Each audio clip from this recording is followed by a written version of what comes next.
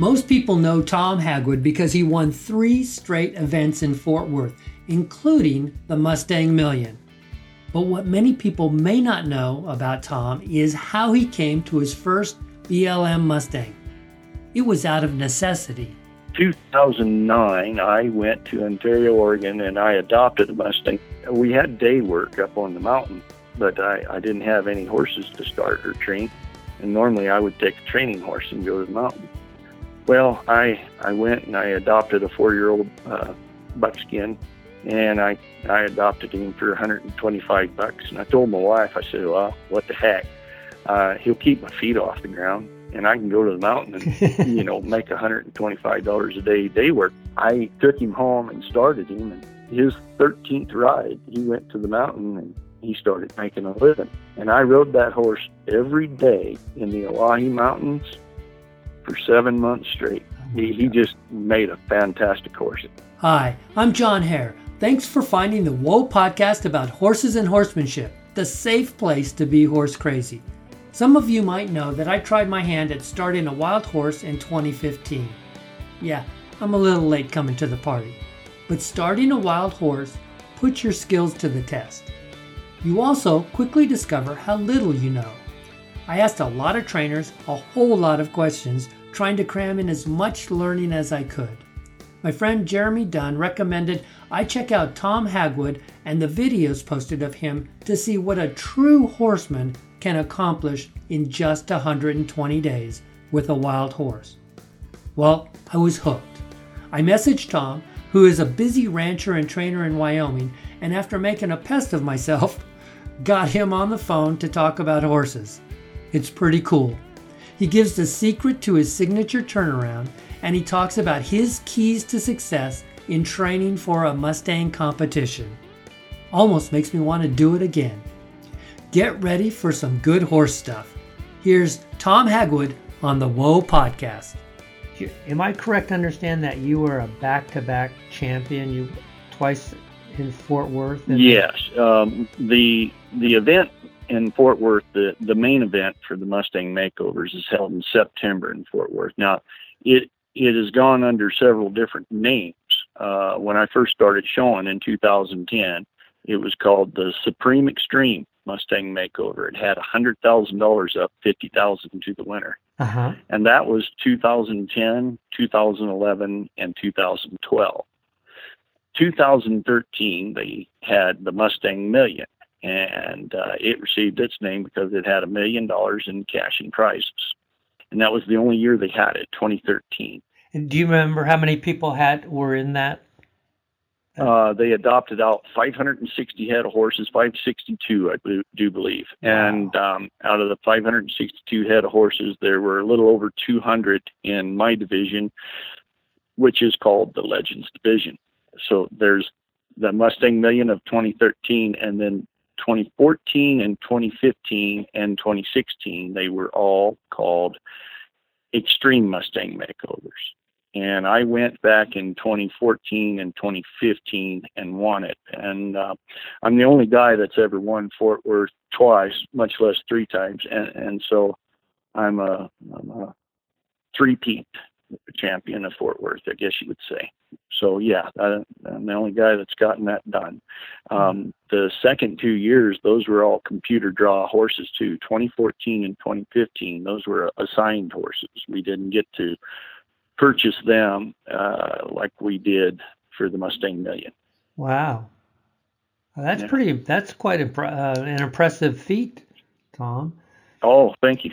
In kind of researching your background, about all I found was your work with Mustang. Could you give me a little bit idea of your background and influences? I mean, are you basically a rancher or a cowboy? Where did you get your start? Yeah. I've just grown up a cowboy, and I consider Nevada and Wyoming my home. I bounced around a lot as a young man, and I worked on ranches all over the country. But I lived a lot of years in Nevada and learned a lot. And when I was living in Nevada, well, I was cowboying on them ranches, and so we would start the older horses. We wouldn't start a horse until we're about 5. So, and they were basically just like your wild horse. And now the way we started them was basically rough and tumble. But I learned a lot. And I learned a lot from a guy named Merv Takis. And now he's in the Buckaroo Hall of Fame, isn't he? Yes, yes, he is. Right. And they just inducted him, I do believe. But, wow. Merv was tough as nails. So I had named my Mustang Million horse Merv after Merv Takis, and in large part I started him like we did those old Spanish ranch horses. You know, I did a little refinement on how we go about it, but those old Mustangs, a lot of them are old school cowboy horses, and so that we kind of approach them as such and get our hands on them, and then they come right around. So I credit Merv Takis with a lot of the things that I've learned. Also, a good friend of mine, Ray Nellis, he's in Cave Creek, Arizona. And he's a tremendous hand, and I have to credit him. But there's a lot of cowboys along the way that have taught little things and helped me along, and a lot of them aren't here with us anymore. But every time I rode into that show pen, every one of them guys were riding with me. So it's cool. Neat. I've learned a lot from a lot of great horsemen and cowboys. And what is it like for the Mustang the first 3 days there with Tom Hagwood? We go right at them. First day off the truck, whether I hang a halter on them at the BLM facility, sometimes I'll do that. And I'll even put a drag rope on and unload them straight into the round pen. Or I'll just rope them and put a halter on them. But the first day, those horses are getting caught and taught to lead. And that's day 1. And day 2, we begin with a lot of preparation. And, you know, I work on my horseback, and I work with a flag. And I want to work on these horses. Their escape is there. They have a lot of send. They'll either send or they'll fight, one of the two. And it's a balancing act. I want that horse to use himself to the point to where I can build confidence in that horse, touching him with that flag, but I don't want to pick on him with that flag. Right. The fight and flight instinct is in every horse, but it is deeply ingrained in these old Mustangs. And a person needs to be you need to pay attention to what you're doing. You don't want to get these horses to where they're rather turn and fight and strike the flag as opposed to leave. You know, that's what we go through, and we kind of assess those horses that first day and that second day, and we're assessing these horses, and I've had quite a few of them I could get on the ground afoot with and build that confidence. You know, it really changes when you step off your saddle horse and on the ground. Yeah, the saddle horse, that horse is way more comfortable with, and I'll be touching them all over with my hands, and teaching that horse how to release his hip and how to give. And I never take a straight on pull on a horse. I'm always off to the side. I get them big stout horses given to the saddle horn before they're ever tied up, because they can hurt themselves tied solid. Right. And then I transfer that from my saddle horse to the ground. At this point, I'm going to see just how much escape this horse has any. And if this horse really has a lot of flight, then I'm going to take that flight away from him. And I use, this is where the old Spanish ranch comes in, use a set of play hobbles. But I will take that flight away from him at that point and get my hands on him. And it might take 2 or 3 hours in the hobbles, and then they'll begin to melt. And at that point, I'm doing everything else. I'm brushing on them, loving on them, petting on them, and I just take that flight away from them. But I leave them standing. And is it hard to get those hobbles on? Is it a... Yes, It's a real trick to it. Yes, you want to know what you're doing. Right. You can get your head kicked off. You can get seriously hurt. So, yeah. Are they front hobbles? One front leg and two back. And then you have one front leg to stand on. And the rope runs through a set of rings like a pulley system. And then they're not tied off solid. The horse understands how to deal these legs too. So, because you can seriously hurt a horse. You want to be careful. You want to pay attention to what you're doing. Right. And then you take that flight. You get to the point to where you tie it off solid. The three legs are basically the horse is standing almost square, maybe not perfect square. And then he'll have generally his right front foot to help support and balance. And I've actually taken horses that we'd started in the mornings and run through the hobbles, and I've been able to pick up their feet by mid-morning, and I've been able to nail a set of shoes on them and actually take an unhollered broke horse and shoe him, saddle him, and ride him that day. Wow. It can be done, but you're just not going to jump out there and just do it. It's gonna. You need to get around somebody that has done this. You know, and those old timers, like Merv. Yeah, nowadays there's a lot of natural horsemanship. And this is all good. This is all fine, and it works really well on these younger horses. And but when you get into these older style horses, sometimes it's not what you need. Sometimes you got to go a little old school. Now, when I say old school, a lot of people are looking at me and they're raising their eyebrow. They are thinking abuse old school. Bronc riders, bronc peelers, that type of thing. I'm talking about the true old-time horsemen. And the true old-time horsemen, the old vaqueros and the old cow bosses of Nevada, they made their living with the horse. They relied on that horse, and they respected that animal. There's the difference right there. And those guys were true horsemen. They just did it a little different way than Mr. Hunt and Tom Dorrance did. You take the flight out of them by using the hobbles and then loving them all over, so they get pretty calm. Then what's the next step? By that time, I've got a saddle on them, and I've got a snaffle bit on them. I've crawled all over them, all around them, brushed out their mane and tail, probably even braided it because they lay both sides of the neck. And we've cleaned those horses up completely. And by crawling all around these horses and everything, they get a lot of trust. They build a lot of respect for me too. By this time I've taken their flight and their fight basically away from them. I'm head honcho. I'm the lead mare at this point. Right. And then I'm stepping on and off and across them. I swing a rope. I introduce them to a tarp without scaring them. Now that just takes feel. That just takes common sense to approach a horse. Even when that horse is restrained, you could wade into him like you're killing snakes, I suppose, but that's not the right thing for the horse. So everything's about introducing. And now you have the horse, he's prepared. He's hobble trained. And if this horse ever gets tangled up in anything, 9 times out of 10, he's going to stand there and let you take his legs out of it. So if he's ever tangled in a fence or in wire or up in a rope, he's probably going to stop and stand still and wait for you. So there's the value of a well hobble trained horse. Yes. Now, next thing, you've taken the flight away. You need to bring that back.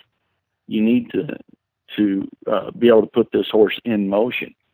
And so I get back on my saddle horse, and I'll have a 15-foot lead shank, or maybe more.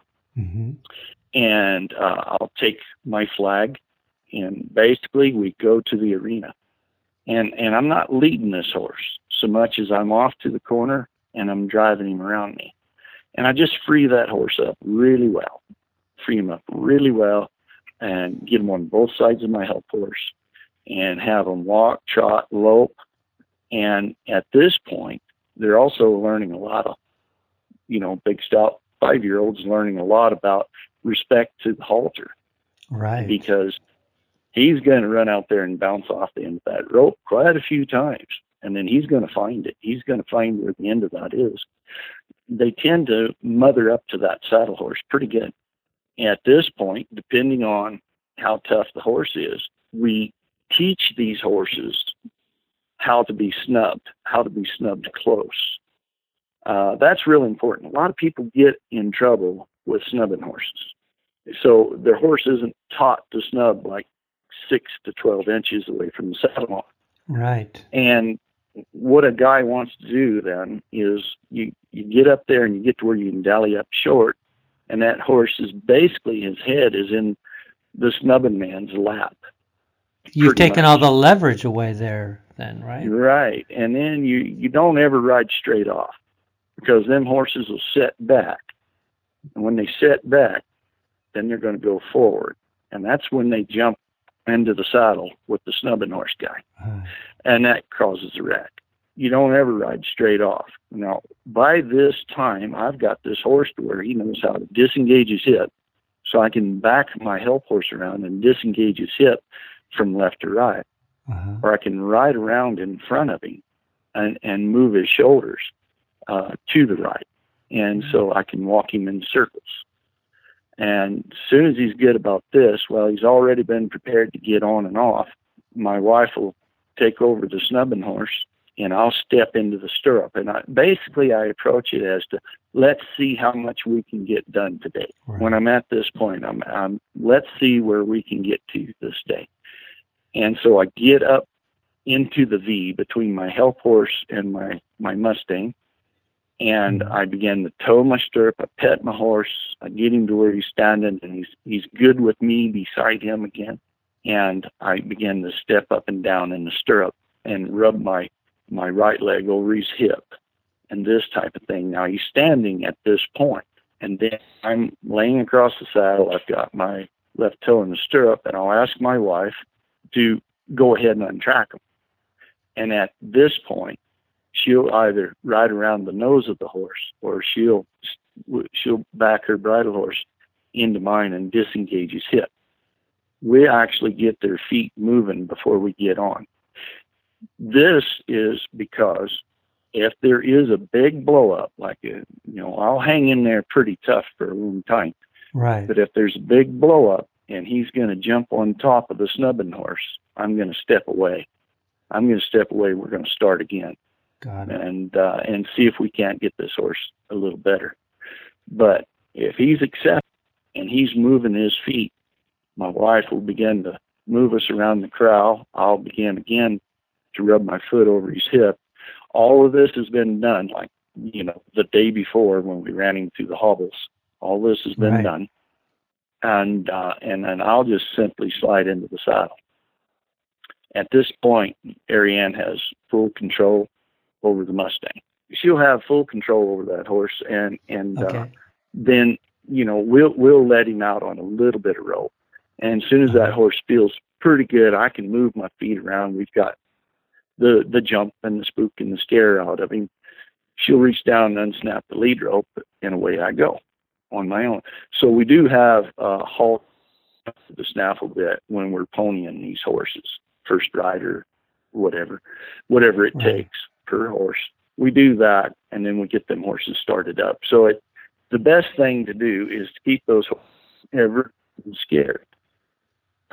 They'll learn a bad habit in an instant, especially when their flight is involved and it gets way too out of control. These horses they'll get scared enough, they'll go through or over a fence. Right. So the best thing to do is keep that horse from ever getting scared. And if you can keep that from happening, you're going to advance a lot better. You're going to see an improvement in your horse, and you're going to see the confidence. He's going to say, this really isn't too bad. And from that point, we ride them. I call it, you get ahead of them and you stay ahead of them. On these 5-year-olds and 6-year-olds that we're starting, you need to ride them like the old timers rode them.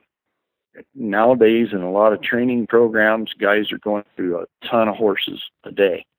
So yeah, the younger horse, the softer start, the little 30-minute ride, that's great. They can get through a ton of horses each day. But what you need to do with these older horses is you're going to live with them. Everybody asks me, how hours a day do you ride your horse? And I tell them, well, I don't wear a watch, and I don't, but I'm with them all day long. You know, you ride them like the old timers do, and they lived with those horses. Now, I'm not saying I lope circles for hours on end. I'm not about killing a horse off, but you're with them, you're on them, you're around them, you're braiding their mane, they're in and out, they're tied up, and they're given feed. That's another thing. These Mustangs, a lot of times, they're not in the best condition when you get them. You have to take those horses every chance they're standing tied to a post or you've led them to water. There's a bucket of feed in front of them. You're on a ranch in Wyoming, so you take them out on the ranch, right? Yeah. Once them horses are halter broke and easy to catch and that type of thing. But most of the time, they're not ready to be turned out with the calvie until, a month might be very quick, 2 months, depending on the horse. But as long as they get to where my calvie comes up to the barn each morning, and then I grain them all in the troughs, and then I can go around and catch the ones I want, or I can just catch everything and grain them, tie them up and grain them. So once those horses are good, well started on grain, that really helps. And then they get into the routine of being a normal saddle horse, getting turned out on pasture. And we're fortunate here on the ranch, we can graze horses 8-9 months out of the year. Oh, so we're fortunate. That cheapens up our feed costs quite a bit. Yes. That's how we go about it. That's pretty neat deal. And it sounds like the saddle horse and the hobbles are an essential part of that deal. It is for me. I'm old school and I'm basic, and I mean I've learned a lot from these new guys, and I've really studied it, and it works well for the 2-year-olds and the 3-year-olds, and just that nice soft preparation. And then boy, we could get on them first, second saddle and be riding them. These are colts that had some handling, and they've got some breeding, but for them older horses, you just nip so much in the bud right away, because you just take their flight away from them. Then they're at your mercy, and then you just show them, hey, we're going to get along. We're just going to scratch on you and be your buddy, and you'll see these horses melt. Right. My Mustang Million horse, Merv, he actually spent about 6 hours in the hobbles. And a friend of mine came by, and we were in mud halfway to our knee. It had snowed, and we were in, it's late May. We still get snow. Right. So I'm out there starting this colt, and the neighbor came by, and he wanted to see my Mustang. And I was down there with my arm draped over his neck. And I felt that horse let down. He went from shaking and being scared, and he just let down. And Rusty saw it at the same time I did. And I said, you see him? He just let down. He said, yeah, I see that. He came out of the hobbles, I unsaddled him, took him out of the hobbles, and pet him, brushed him, and put him away. And the next day we started riding, and he went from there. And really, obviously did very well. It sounds like you felt the switch go right there. Yeah. That's exactly what you look for too.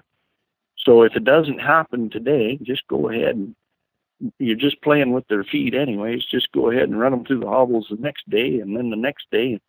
One of those days you'll feel that horse let down. But then you've got to untrack those horses and make sure they're freed up really well. That's a real key to that. You start them in the snaffle, then when do you switch over to the hack? I have a system. I've been, if you look, I've rode all 3 of my champions have been in the 2 rein by the time I show them in Fort Worth. Well, that's 120 days. When I do a clinic, people are wanting to know how I'm getting a horse in a bridle that quickly. Yes. I get my horse in the snaffle bit, and of course you need your lateral control. You need your lateral, you need to be able to bend his neck around and step his hip around, and then begin to move his shoulders 1 foot at a time. And that bend is necessary. Too many people are riding them like a colt for too long. In other words, once that horse understands this and understands foot placement, you can begin to ride that horse straighter and start straightening that horse out. Now, you can always go back to your bend if necessary, but you need to come back to straightening that horse out. I ride my snaffle bit horses like I ride my hackamore horses, like I ride my two-rein horse, like I ride my bridle horse. I'm always encouraging, once I've got that bend, I can bend him around and push him up into the bit and everything like that. And once he understands that, I'm not going to continue to keep his neck bent. Basically, on a horse, there's approximately 65% of his weight is on his front end, and 35 is on his back end.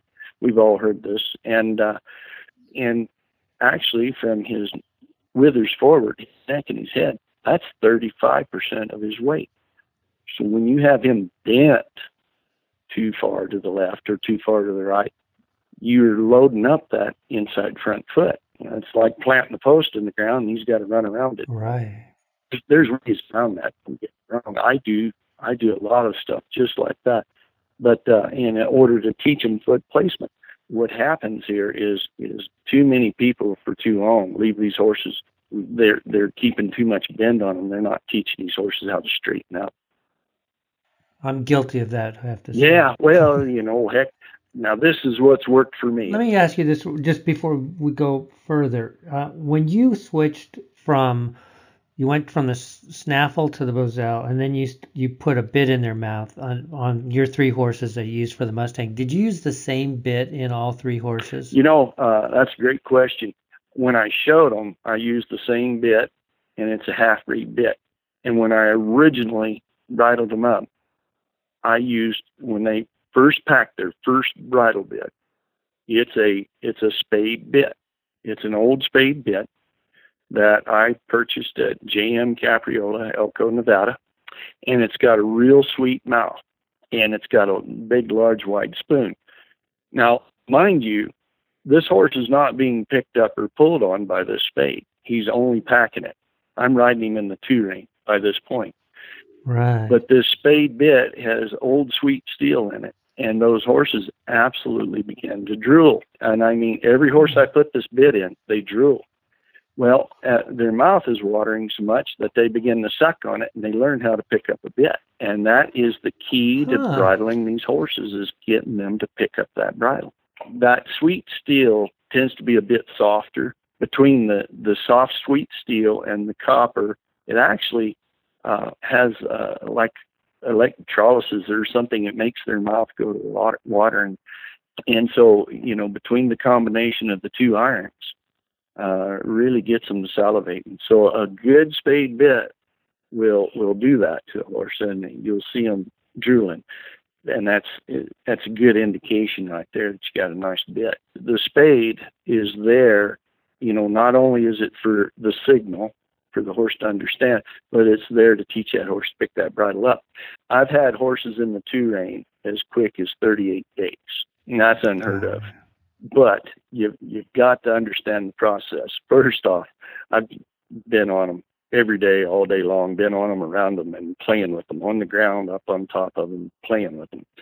And so for 38 days, 30 of my days would probably be about like 120 days. Right, exactly. So, yeah. I've spent a lot of time with the horse, and that would be my only horse I'm riding too.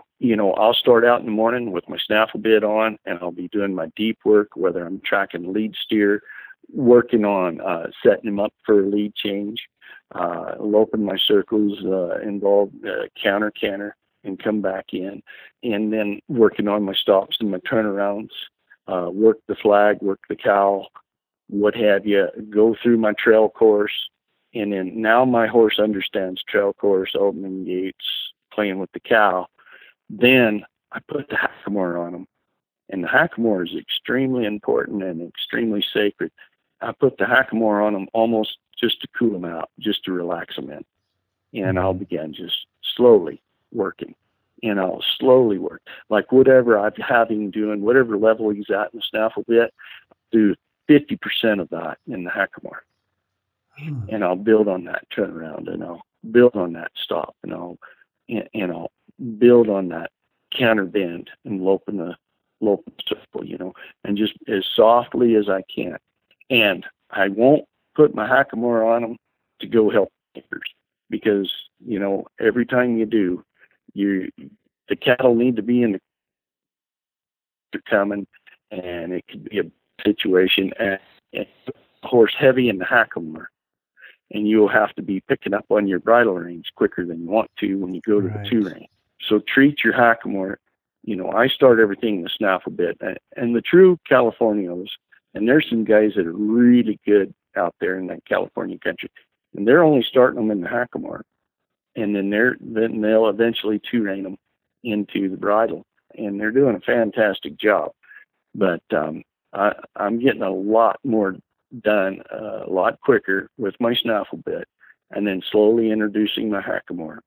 And the whole time that I'm doing this, I'm doing my heavy work in my snaffle bit. I come back and basically cool out in the hackamore. And then maybe that evening after supper, I go out and catch that horse again, saddle him up, and I may put my 2-rein outfit on him with the bridle bit, and maybe just a real lightly check him up and just jip him around the round pen, 5, 10, 15 minutes. Just let him pack that bit, put him away for the night, But I've already spent all day with him, you see. Then by straightening those horses out, I'm doing it in the snaffle bit and getting them to where I can ride them one-handed in the snaffle bit. And then once I have my horse riding one-handed in the hackamore, it's slow and easy. It's just got to be slow and easy. Maybe even guide around and rope in a circle. But that's about where I want him in the hackamore. I can begin doing all that in the 2-rein. And I switch headgear, I'm not kidding you, 3-4 times a day on these horses. Really? Back and forth and back and forth. Yes, I do. I start out with a snaffle, or I may start out with a hackamore. Each horse tells me what he needs, and that's what I'll do. And yes, we'll switch headgear 3 or 4 times a day, because see, I've got them in the 2-rein so quick, but you can't just ride them in the 2-rein. They're way too green. Right. Yes. So you've got to keep building that foundation.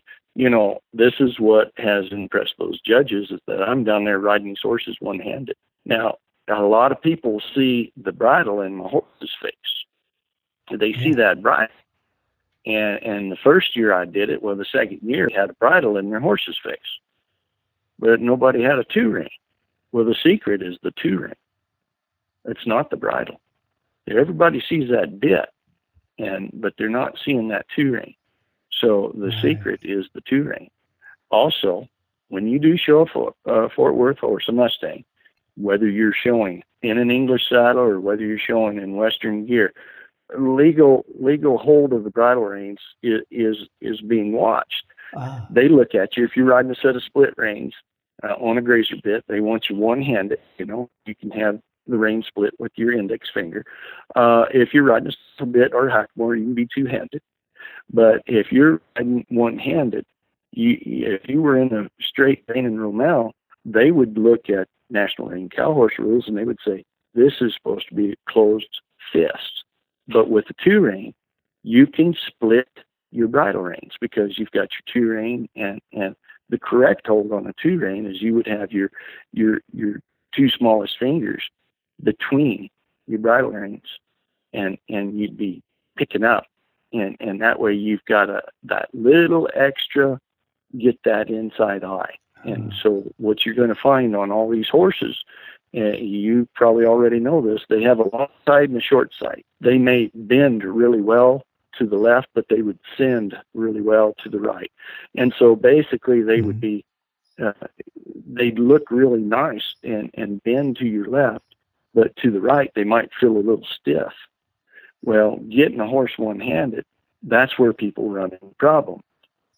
Well, with your 2-rein, you shorten up that Makati on your straight side, on your long side. You help that horse through that turn, because every horse is this way. They're going to bend and go one way, and it could be left or right. But so that's where you want to get that 2-rein. You want to get it right.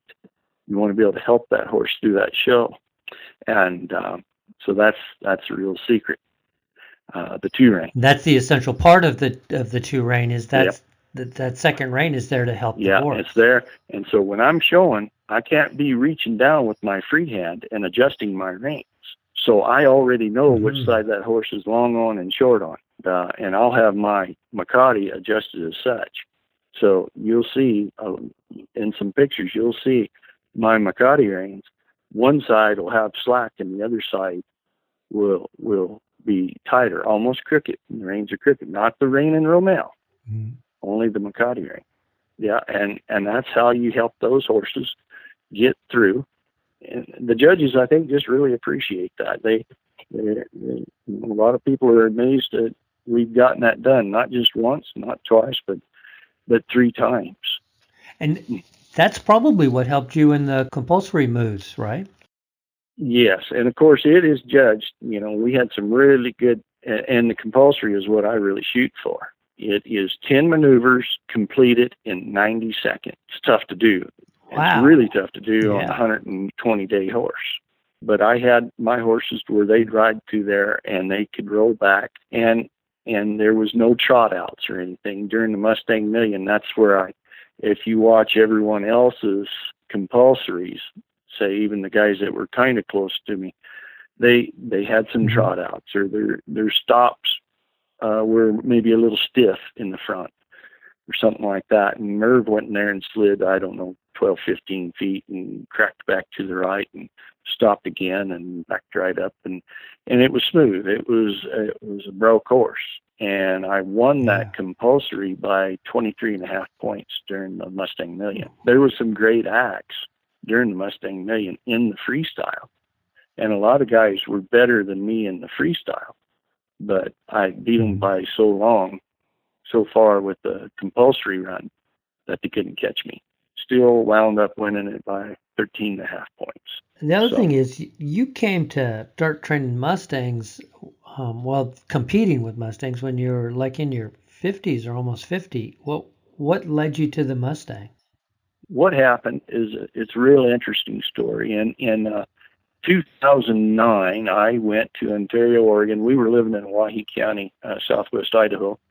And we had a camp way out in the brush. It was off the grid. We went to Ontario, Oregon, and I adopted a Mustang. The reason why I did was 2008, that recession hit. People were giving horses away, and it was a terrible deal. We had day work up on the mountain, but I didn't have any horses to start or train. And normally I would take a training horse and go to the mountain.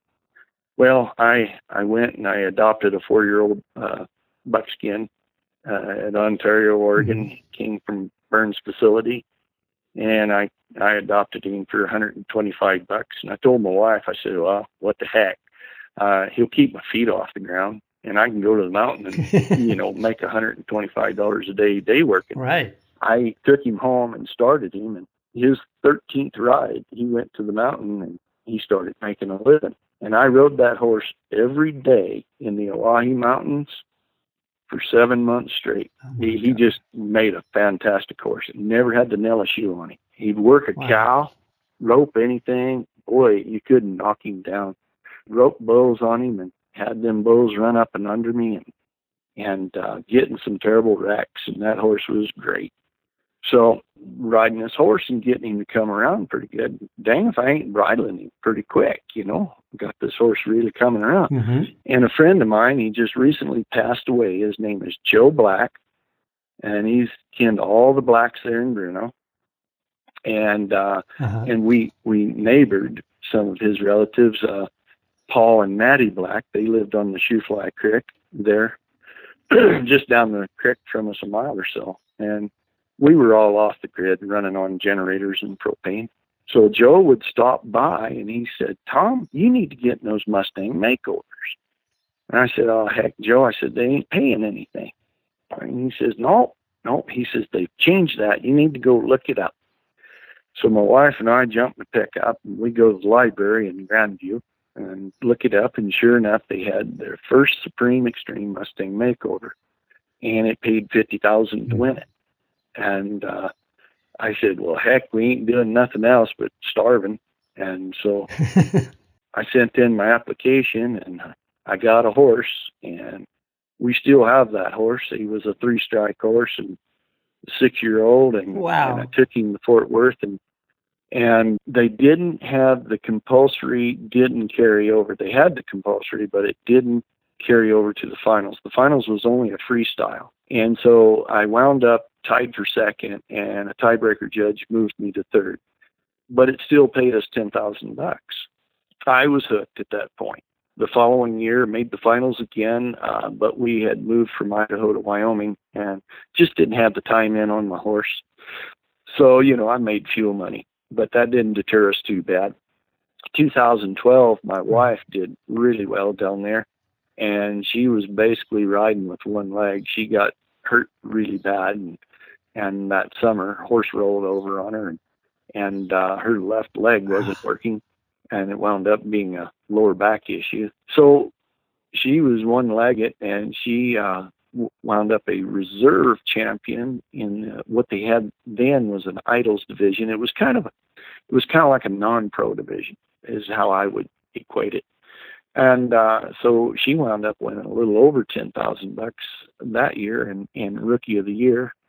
And by doing that, and then we came home, we took that money, we bought some cows, and we bought some sand for our arena, and she had sold a good bridle horse, and that helped us. And by doing all that, the following year came around, and I got Merv, and I used Merv to move my irrigated pipe and take care of my cows and go help the neighbors and trained on him all summer, and that's all we did. So that really paid off. I did the math on it one time, and it paid me, I think, right at $1,800 to $2,000 a day to train Merv. There you go. That was pretty good. It's amazing how one thing leads to another, and then you end up like that, huh? Yeah. So between cool. my ranching background and then, I went to shoeing horses and riding colts for the public, and then I went to show and rein cow horses, and I got a lot of show experience that way. So between the ranching background and understanding how to handle them older, rougher horses, and then the finesse that I gained through showing and training reiners and rein cow horses, and it all came around to the perfect storm, I guess. It all came together at the right time. It really did. And so just fortunate to live the life I've lived.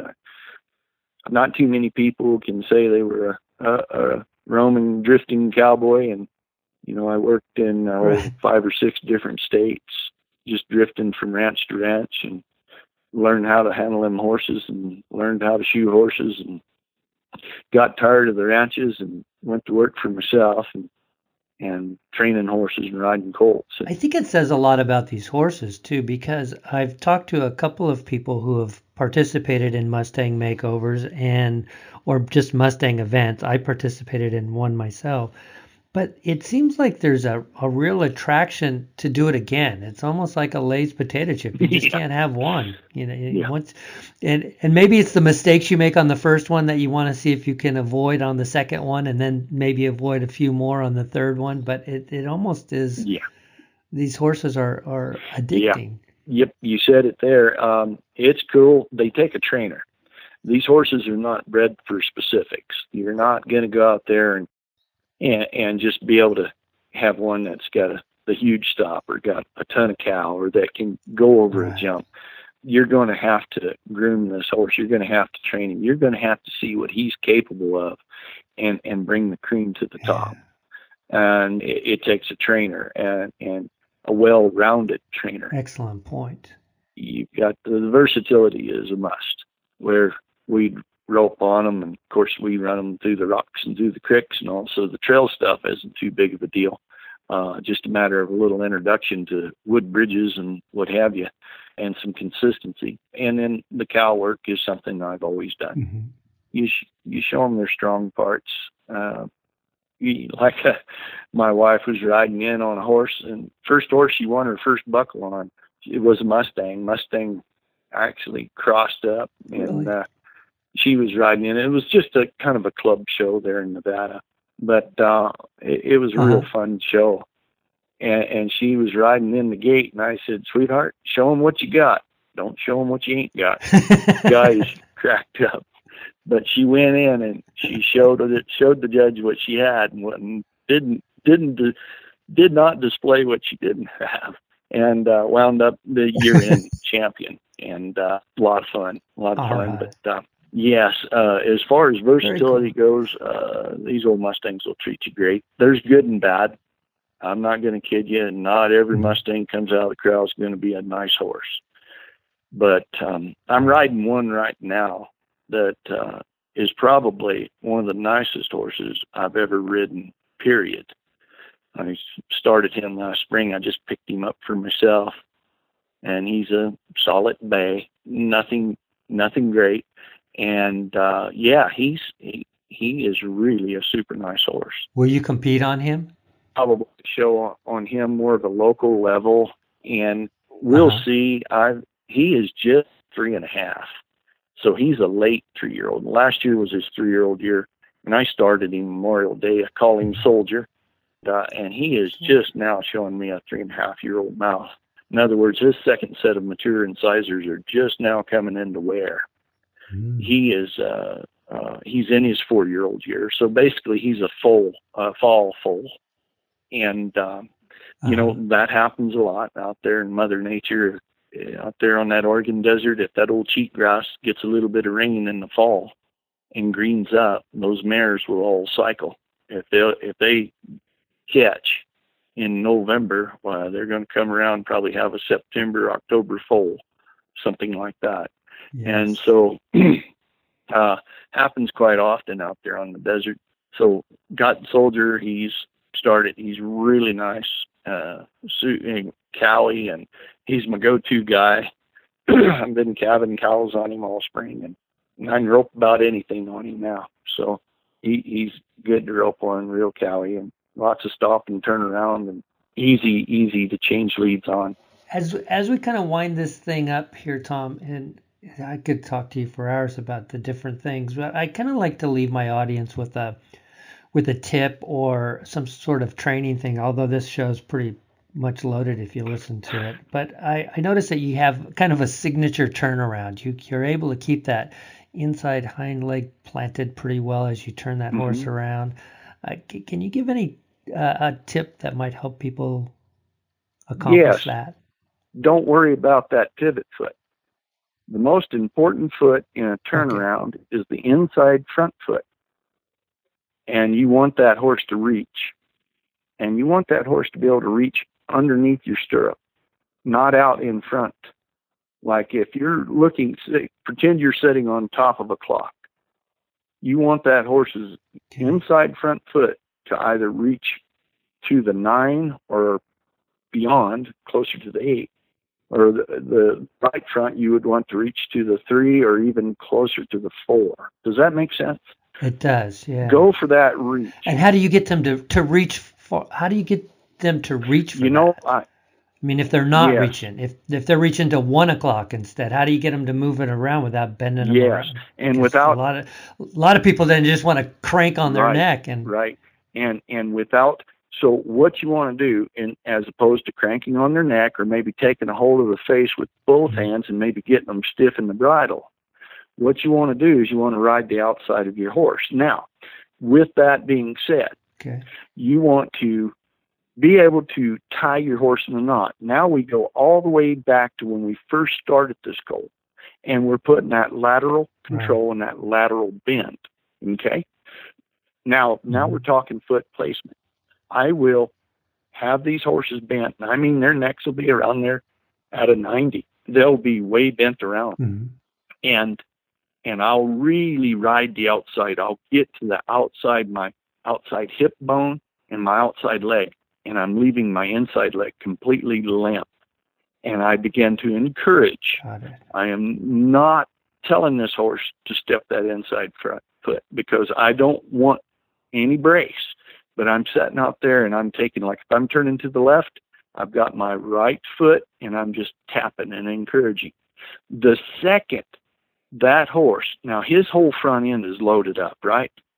But the second that horse figures it out, he'll load up his hindquarter and he'll reach with his inside front foot one step. And at that point, I totally relax. I give him his head and I pet him on the neck. And all he has to do is take one step. Amazing. This can happen day one when you're riding your colt. You begin that turnaround. And that lateral and that kicking that hip and all that, it all builds to what we're going towards. In other words, the one rein stop, the pulling that horse around and saying, whoa, on one rein until he finds his feet. Or then you begin to use your legs a little. That means something else. So maybe I want this horse to disengage his hip. Maybe I want him to move his forehand. Does that make sense? It does make sense, yes. So you tie that horse in a knot, basically, keep bringing his nose soft and gentle, and you've got that lateral bend, and you bring him around there. You might have his nose dang near around here to your knee, and you keep encouraging. But the very, very instant that horse lifts that front foot up and places it, in other words, in order to do that, he has to rock himself back and load his hindquarter to do that. And as soon as he does that, you release. And it won't, I guarantee you, if you can figure this out, and I guarantee you, in 5 days or less, you will have your horse, when you pick up that rein and lean to the outside, you will have that horse walking a full turnaround. Correct. Good. I'm going to give that a try. It does work, but timing is crucial. I have a tough time teaching that to people. But they have to get out there. They have to be patient. You have to be real aware of your body and where you're at. Melt your inside thigh. I don't want any resistance on the inside thigh. And you want to step down harder in your outside stirrup, if anything. Okay. And I mean, exaggerate it. Show this horse. You know, you don't have to always exaggerate it, though. That's like we go back to the colt starting process where people were continually starting their colt every day. They're always bending it. Well, pretty quick, this colt's got all this bend that I'm just telling you about. And pretty quick, by me riding the outside of him, he straightens himself out.